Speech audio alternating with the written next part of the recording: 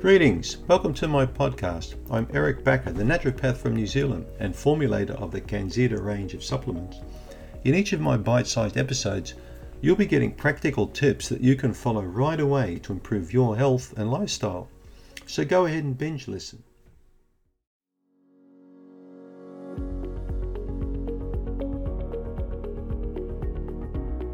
Is the spit test accurate for Candida? Does it work? Is it quackery? Is it a fraud? Is it a stupid test? Is it unscientific? Is it inaccurate? Is it bogus? These are all the sort of questions I get asked around the spit test. I can tell you now, I've been recommending the spit test for patients for over 20 years. And I don't think it's a bogus test at all. I think it's a very valid test. What I like about it, it's an instant test. So here's how you do it, and this is the way to do it properly. I've seen many YouTube clips and read many blog posts where people are getting inaccurate advice on how to do the test. So the way to do this test, when you get up in the morning, okay, you put nothing in your mouth before you do the test. So this is what I call a fasting test. So you have your meal at night, whatever it is. You brush your teeth, you go to bed, all the things that you normally do.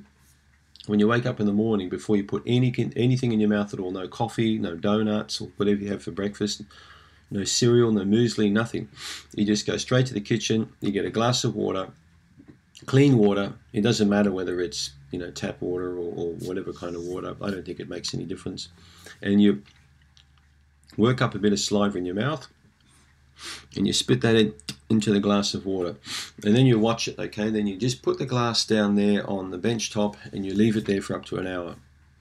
And then what you'll notice, if you haven't got a yeast infection, or if you've got a very, very minor one or insignificant one, you'll notice that the saliva will float on top of the water. Okay, it'll just sit there.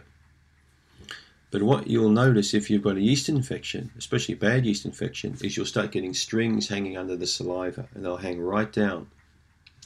Have you been to a cave and seen glowworms in a cave? You see all those little sort of things hanging off the cave. So it's a bit like that. It's a bit like you've got a level surface and something in suspension hanging underneath it.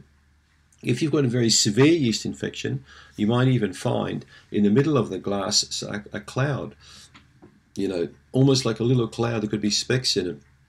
Or there could also be little specks or things on the bottom of the glass. All right, so these are things that may occur with a major yeast infection. Now, how does this occur? Why is this a valid test?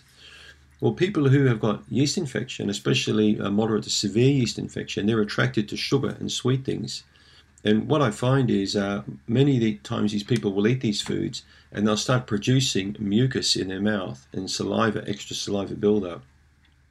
I've had this a conversation with many people with severe candida, and they'll say that they can eat a food and they'll have to clear their throat not long after, or they'll have mucus in their nose, and this will happen. This will build up as a consequence of the yeast, the Candida albicans, in their mouth, on their tongue, inside their mouth.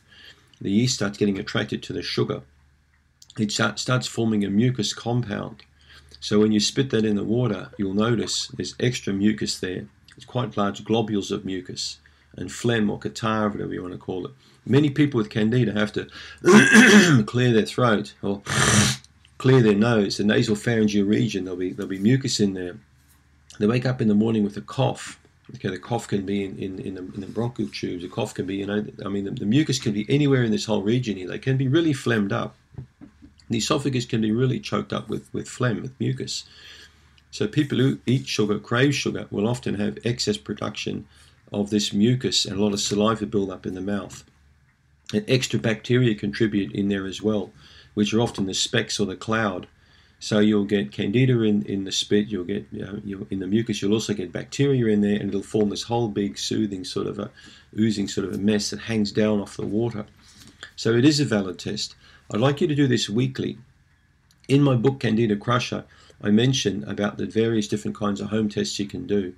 With the spit test, it's good to do it every week for a 3-month period as you're going through the Candida Crusher program. And in my book, I don't know if I can show you, I've actually created a test tracker here. So a Candida test tracker. So what you can do there with the various tests that I recommend is you can actually write down a score of mild, moderate or severe for the test to track your progress. So in other videos I'm going to talk about other kind of home tests you can do, like the craving test. the sound test, the smell test, the tongue test. There's various other tests. These are tests you may never have heard of, but I've developed some of these tests in clinical practice because I find they really work. But the spit test is a really good one you can use at home right now. So give it a go. Thanks for tuning in.